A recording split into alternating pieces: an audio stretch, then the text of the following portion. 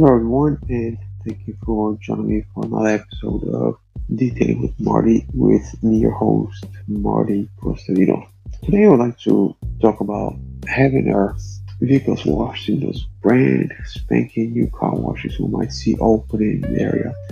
I'm not immune, sorry to say, but every time I see a new car wash opening in the neighborhood, I want to be the first one to try it out, especially the one near me here that had a special. I believe it was $9.99 a month for 3 months, and you get unlimited washes, I believe. It sounds appealing, sure, but I've talked in previous episodes why you should not use the washes that have those brushes or flaps or whatever you want to call them.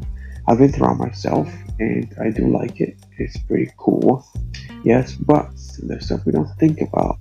The car in front of you, after a bad snowstorm, or really any weather really, but especially snowstorms, because of the salt and sand, etc. against your vehicle, that the vehicle goes that wash.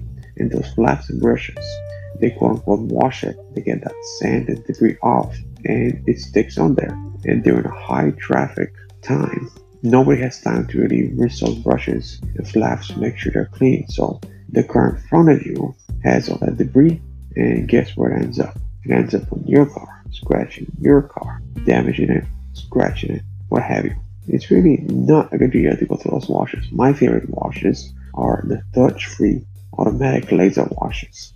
Even those you shouldn't do too much of, but in wintertime, I recommend every 2 weeks get the car washing one of those. Either that or the self-service base if you can withstand the cold. But at the very least, do a touch-free laser washes. That's what I like to do. But whatever you do your best to avoid the automatic car washes after any sleet, snow, or rain.